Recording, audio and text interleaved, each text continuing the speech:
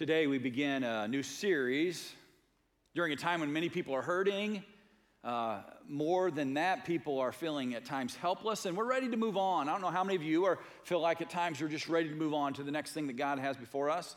But over the next few weeks, we're going to go back to God's Word and make sure that we're grounded in the truth, that we can trust in Him and know that our hope is in Christ no matter what we face. There's hope for everyone. Whether you're watching online or you're gathered here or you're listening on the radio, I want you to know there's hope for you. There is hope in Jesus Christ for all of us. No matter what you faced in the past, no matter where you live now, no matter how much anxiety you have, there is hope in Jesus Christ. And if we're not careful, though, that anxiety and fear can grow and it can creep in, and our hearts can begin to hurt. I've never heard more people say they're ready for a new year than this year. You know, we just got through October, and it's November 1st, and I've heard more people than I've ever heard before at this time of the year say, I'm just ready for 2020 to be done and 2021 to come because we're distracted. 2020 has been hard on us. But just this week, I was talking to a friend, and I'd heard this before. This was October, for crying out loud, and they declared, I'm just so glad 2020 is going to be over soon. 2021 is going to be so much better than this. And then it happened. I saw them freeze for a moment and literally be silent and pain come over their face. You know why? Because they weren't sure if what they were saying was true. They said it again. 2021 is going to be so much better than this, right? Or is it? They began to have some fear and some anxiety. Their hearts began to be troubled. Our world is changing so fast, we're not sure what's coming next. But that's the way it's been from the beginning. There have been many different ages that kind of came and went. The Stone Age, the Ice Age, the Bronze Age, the Iron Age. We've lived through the Space Age recently. We're in that. And they declared the age we're living in now the Information Age. But there's a group of people that have declared the age we're in right now, the last few years, and especially now, it's called the age of anxiety. I don't know if you've heard that, but it's upon us. This age of anxiety where fear can creep in a moment's notice. Robert Fulford said this, an author. He says, I've seen the future and it doesn't work. I would agree with him. The future apart from Jesus Christ does not work. It is overwhelmed. It is overloaded, and there is no hope in that. But as we're one nation under God, as we as a civilization, as humans, as we come back to God, it does work. Michelle Goldberg of the New York Times recently wrote, we have become a society that has lost its ability to hope in what is to come. Man, that's sad. To acknowledge that we're a society that can't find hope in the future. But one of the most respected philosophers of our day said this, and I quote, I have a new philosophy in life. I am going to begin dreading only one day at a time. You know who said that? Charlie Brown. Charlie Brown is a very fitting philosopher of our day and age where people are dreading every day because there seems to be no hope. Uncertainty seems to be filling our heart and we are hurting. But I want you to know today in Christ there's hope for those who hurt. So if you're hurting today, we're going to dive into God's Word and dispel a lot of this myth that there is no hope. There is. The federal agency hotline for people that are distressed recently reported that they have had 1,000% increase in calls over year to date. 1,000% more people are calling and saying, we're troubled. They're disheartened and distressed at an alarming rate. But it's nothing new. The disciples became distressed. They became troubled. The men that walked with Jesus for 3 years of their life, there was a point when things were changing so fast that they were broken and they felt no hope. Turn with me in your Bibles to John 13. In John 13, we see this transition from a life of confidence in Christ to a life of, oh no, what's going on? There's chaos. They had just been in an amazing situation with Jesus in the upper room. They'd had a meal together. Can you imagine just hanging out with Jesus, you and your 12 closest friends, and one of them happens to be Jesus? After the meal, Jesus slows down and he begins to wash their feet. And he says, hey, serve others as I have served you. If you want to follow me, it's about service. Man, that goes right along with our mission. It's where our mission flows from. Love God, love people, serve all. Jesus, and when he's got a very little amount of time left, he's saying, make sure you're serving others. And then he tells them something that's very truthful, but troubles their heart dearly. Look with me to the text, to chapter 13, starting with verse 21. Here's what he says. He says, I tell you the truth, one of you is going to betray me. That's like dropping a bomb on the room where everyone's feeling good. They're all joining together. He says, one of you are going to be a betrayer. His disciples stared at one another. I think that's an understatement. Can you imagine this room? And we kind of seen the imagery of what that may have looked like, reclining on the ground around a table, and they just begin to just stare at you. Is it you? Is it you? Matthew tells us that they began to declare, not I, Lord, surely not I. There was chaos in the moment. They were at loss for which one he meant. One of them, the disciple who Jesus loved, was reclining next to him. This is John writing this gospel, and John is the disciple that Jesus loved, and he's just kind of dropping this. Hey, the one Jesus loved was right next to him. And Peter mentioned to that guy, which is John, and says, ask him which one he means. Peter, with all the courage he had, Peter was like, I'm kind of afraid to ask. So he says, John, you ask him. Who's going to betray him? And leaning against Jesus, John asked him, Lord, who is it? Jesus answered, it is the one whom I give this piece of bread when I have dipped it in the dish. Jesus doesn't waste any time. He goes, okay, if you want to know who it is, it's the one I'm going to dip this bread and give it to. And then you know what he does? He dips the bread and gives it to this guy. Look what it says. Then dipping the piece of bread, he gave it to Judas, the son of Simon Iscariot. As soon as Judas took the bread, Satan entered into him. This is one of the most chilling portions of Scripture that I've ever can imagine reading. The moment where Satan actually overwhelms a man. And you're like, why would Jesus purposely let this man be overwhelmed? Why did he bring this on Judas? Jesus didn't do it. Judas had allowed his love for money and his love for power to lead him to this point. And Jesus released it to happen. So Jesus told them, what you're about to do, do quickly. But no one at the meal understood why Jesus said this to him. Since Judas was in charge of the money, some thought Jesus was telling him to go buy what was needed for the festival or give something to the poor. As soon as Judas had taken the bread, he went out, and it was night. Man, I read over that a few times this week, and it was night, and it didn't mean much to me. I was like, there's something interesting about the fact that the Word of God highlights this was night. You know what I believe he highlights this as night? Because when trouble things happen, it is magnified in the dark. We just went through Halloween last night. Thank God for the full moon. The full moon was amazing. But have you ever been in the dark? I mean, really in the dark? The littlest things of trouble are magnified. You may open a letter announcing some trouble or a bill, and if the sun is bright and shining, you can get through that more. But if you open at night when you're alone in the dark, it's troublesome. Maybe someone gives you a call of bad news, someone is sick, and if you're alone in the dark, it's magnified. This message the disciples were receiving and left with was magnified because they were in the dark. Guys, as a society in general, we're in the dark right now. In fact, someone recently declared that we're going to go through a dark winter. Without Jesus, this winter has already begun to be dark. But in Christ, we can stay focused on the fact that He is King, and we need to follow through with what He's saying here. But the disciples in this darkness began to be overwhelmed. Their hearts began to be troubled. They were good men. They had followed Jesus for 3 years, yet they were human. And when they heard this message in the dark, their hearts began to be troubled. Maybe you can relate to them as well. Your hearts are troubled because you receive bad information after bad news. Maybe a loved one dies. Maybe your relationship fails. Maybe your finances are falling apart and you're troubled. The disciples had at least 3 things to be troubled about. The first is this. Jesus tells one of them, hey, you're going to be a traitor. One of you is going to betray me. I mean, that's brutal news. Matthew highlights this again. We talked about this. They began to say, not me, it must be you. Surely it's not me. Secondly, Jesus tells them in verse 33, I don't know if you caught it when we read it. He says, my children. Some people would like to think, well, this was a warm, fuzzy moment. He's like, oh, my sons, my children, come to me. No, he's like, you guys are like little children. You've not reached the maturity that you should have by now. And what I'm about to share with you is going to be very troublesome. He goes, I'm not going to be with you, but only a little longer, and where I'm going, you cannot come. You know what hurts as much as anything right now, I believe, in this pandemic is we're not able to be with some people we want to be with. I heard of another family today that laid a loved one to rest, and they were not able to be with that loved one as they passed. That is wrong. It troubles our hearts. And the disciples are hearing from Jesus, hey, where I'm going, you can't go. And they're like, no, we want to be with you.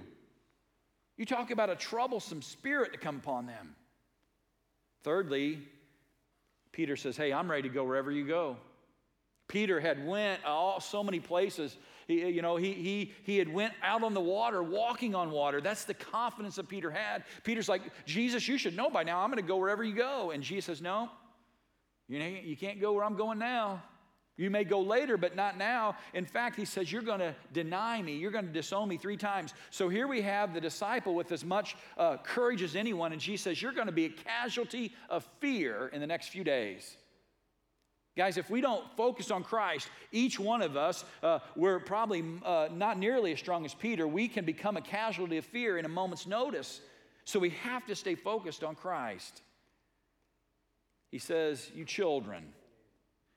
And they start acting like children. I don't know if you were around any children last night, or maybe you have children of your own, or grandchildren, or nieces and nephews. You know what a child does as much as anything? They ask questions.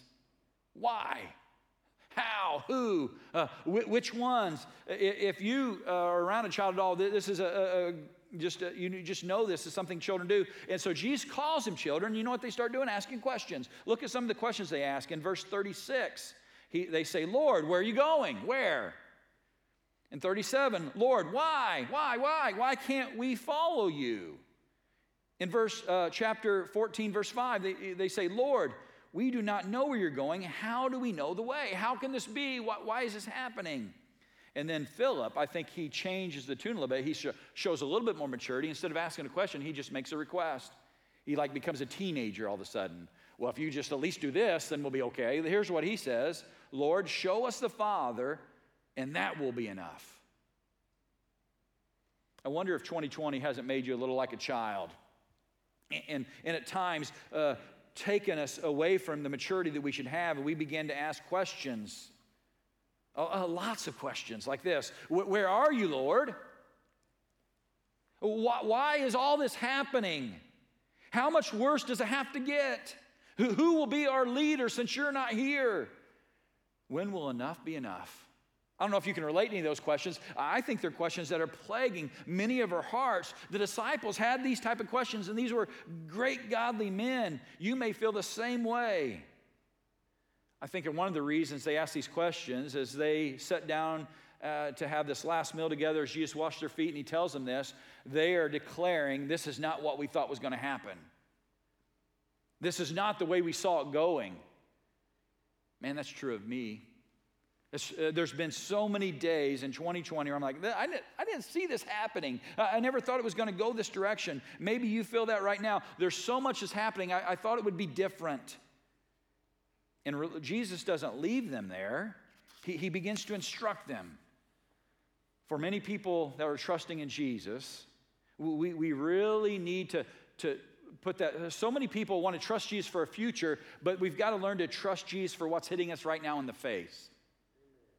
Please understand this. We need to really have a moment where we trust Jesus for what's coming into our lives right now. Amen. They're hopeless, dying, and Jesus sees them hurting. Here's what he says in John 14:1. Do not let your hearts be troubled. Look to the text. This is what he's telling us today as well. Do not let your hearts be troubled. While their hearts were hurting, Jesus gives them one of the most compassionate sections of Scripture we can ever have, and I want to share it with you again today. He says, not only do not let your hearts be troubled, he says, trust in God and trust in me. Amen. If you're here today and you can hear these words, Jesus crying out to you as well, while all these things you see you never thought they would happen, he is declaring, trust in God and trust in me. Amen. This trust is for all people. Here's the first thing I would like you to write down and put in your hearts. Hope for the hurting rests on the fact that Jesus Christ is completely trustworthy. Amen. He is completely trustworthy. The Greek word here for troubled is often translated also distressed or anguished or full of turmoil. That may be exactly how you feel. Distressed, full of turmoil, anxious, and he says, don't continue to live that way. The Greek word here is not just stop at once. He says, stop it ongoing. Don't let your hearts continue to live in this distress, but trust in me. You know, these were children he was dealing with, children of the faith. But have you noticed when a child's heart is troubled, maybe they're even crying, it's not enough to just to say, trust this. It's not enough just to say, stop crying.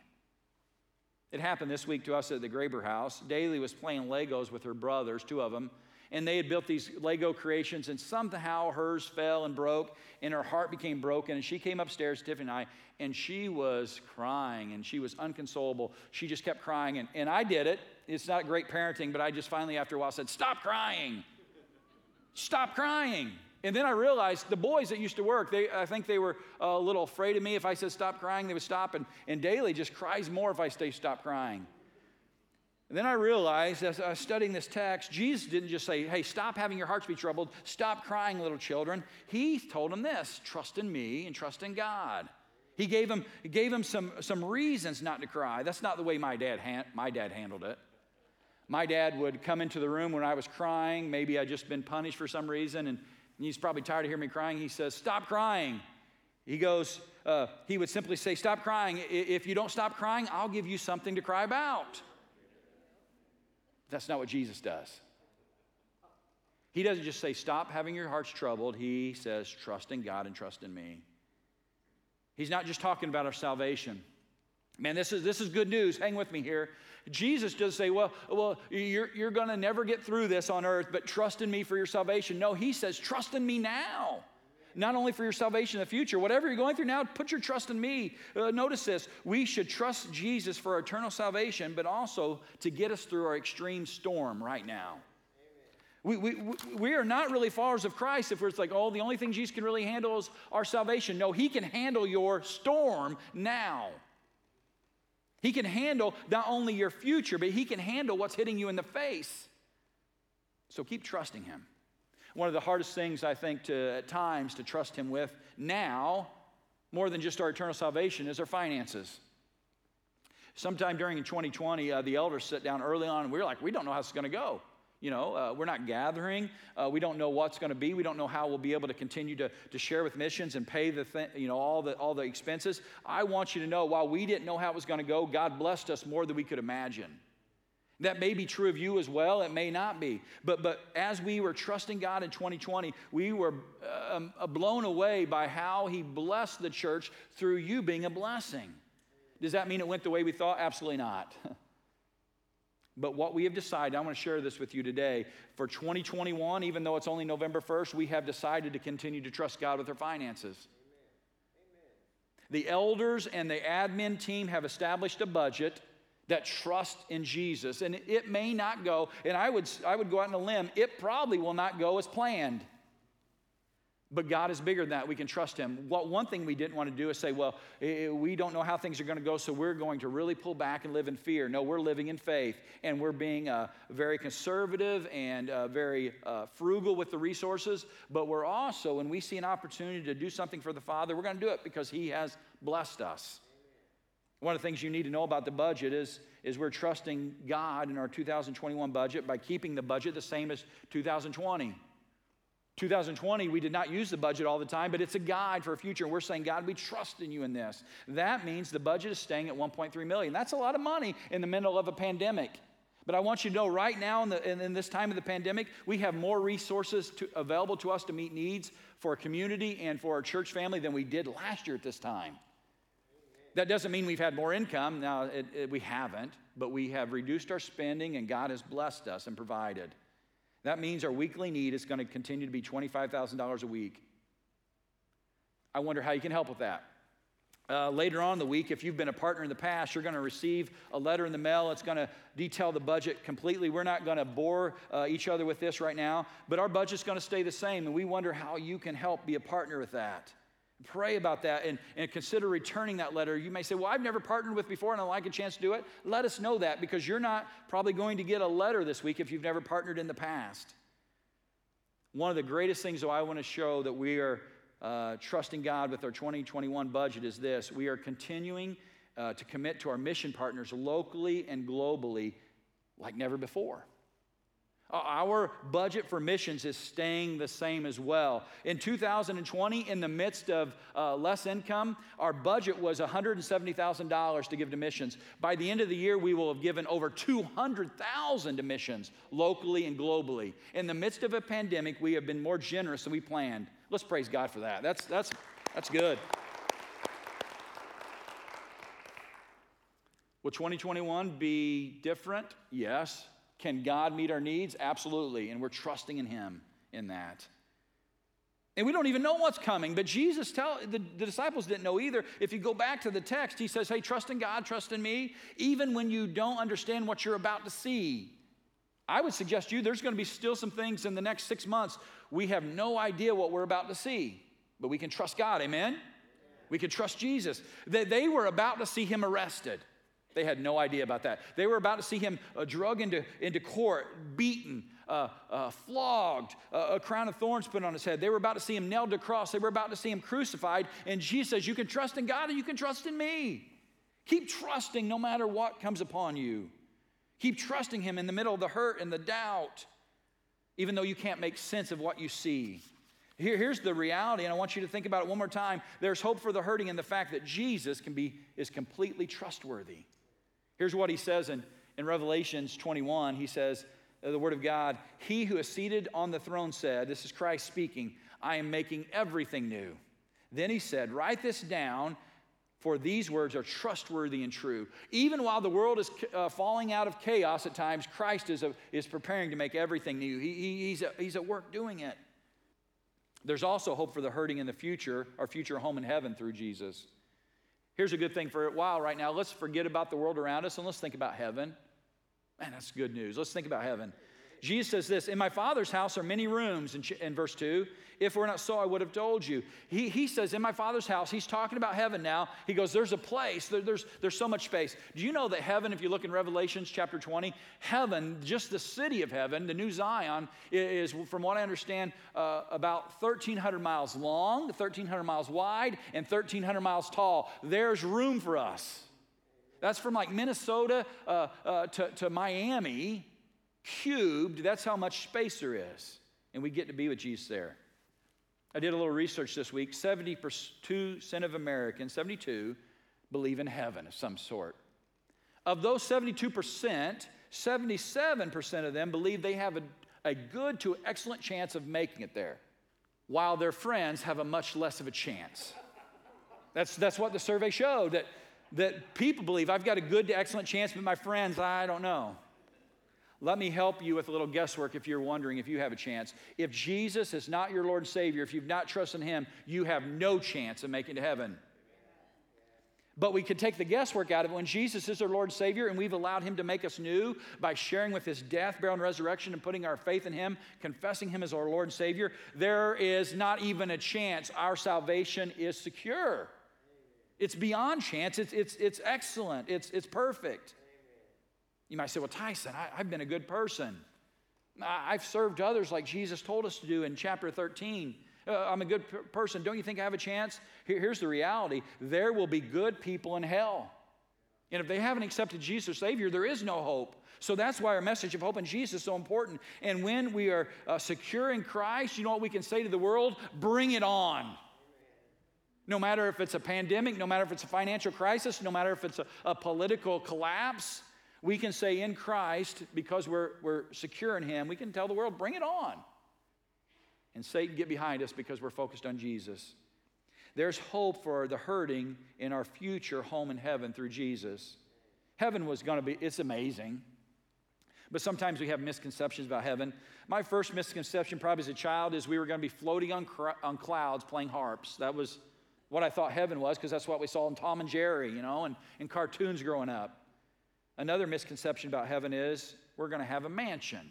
You're like, well, Tyson, no, I know I have a mansion. This is the memory verse I read, John 14:2. The King James Version kind of had this wrong. He says there are many mansions. The literal translation for this is rooms or places to abide in. Now, here's the reason I want to stress this. The problem is if all of us are going to go to a gated community with golden streets, and there are going to be streets of gold there, And we're going to be spread out all over heaven and in these vast places in our huge mansions and be alone. That is not what heaven looks like. Jesus is saying, you're going to get to come and be in my house. And we're going to be with him. We're going to be with Jesus and the Father. And that house is huge. You know, it's inside the city that's a huge cube. There's plenty of room.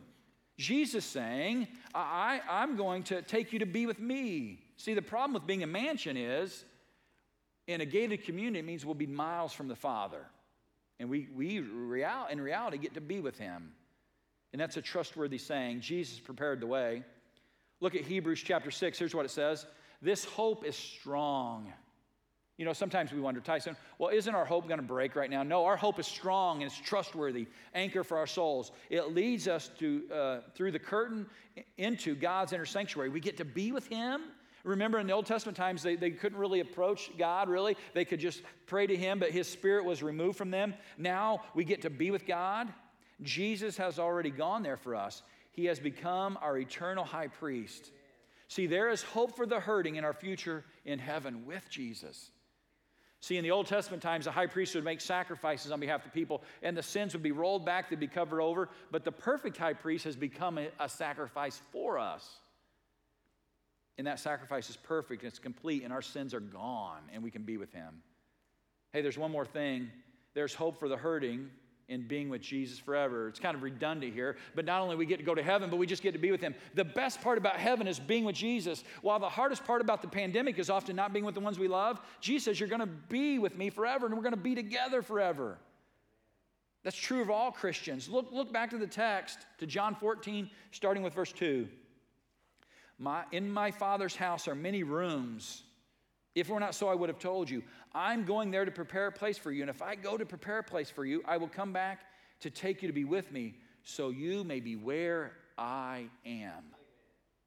That's what's awesome about heaven, is we get to be with Jesus where he is. A couple weeks ago, I had this new thought. Someone shared it with me, and it really cut to my heart. If heaven had everything you ever dreamed of when you got there, I mean everything. Maybe it was a mansion in front of the lake with a Mercedes in the garage and an RV out back, and everything was perfect, everything like you imagined, and you realize Jesus wasn't there. Would it be heaven? No. Absolutely not. Amen. There's no part about heaven that's a blessing without Christ. And Jesus says, I'm preparing a place so you may be where I am. I love in the text, there was still a child. Jesus says this, and the child says, his name's Thomas in this story. It could be you, though. It could be Tyson. Says, Lord, we don't know where you're going. How can we know the way? Thomas says, we don't know. And then just like Jesus says, okay, who's gonna betray me? He says, okay, whoever I stick the bread in, and he does it. Jesus just lays out the answer. Here's what Jesus says. Look, Jesus says, I am the way, the truth, and life. No one comes to the Father except through me. Aren't you so thankful Jesus showed us the way?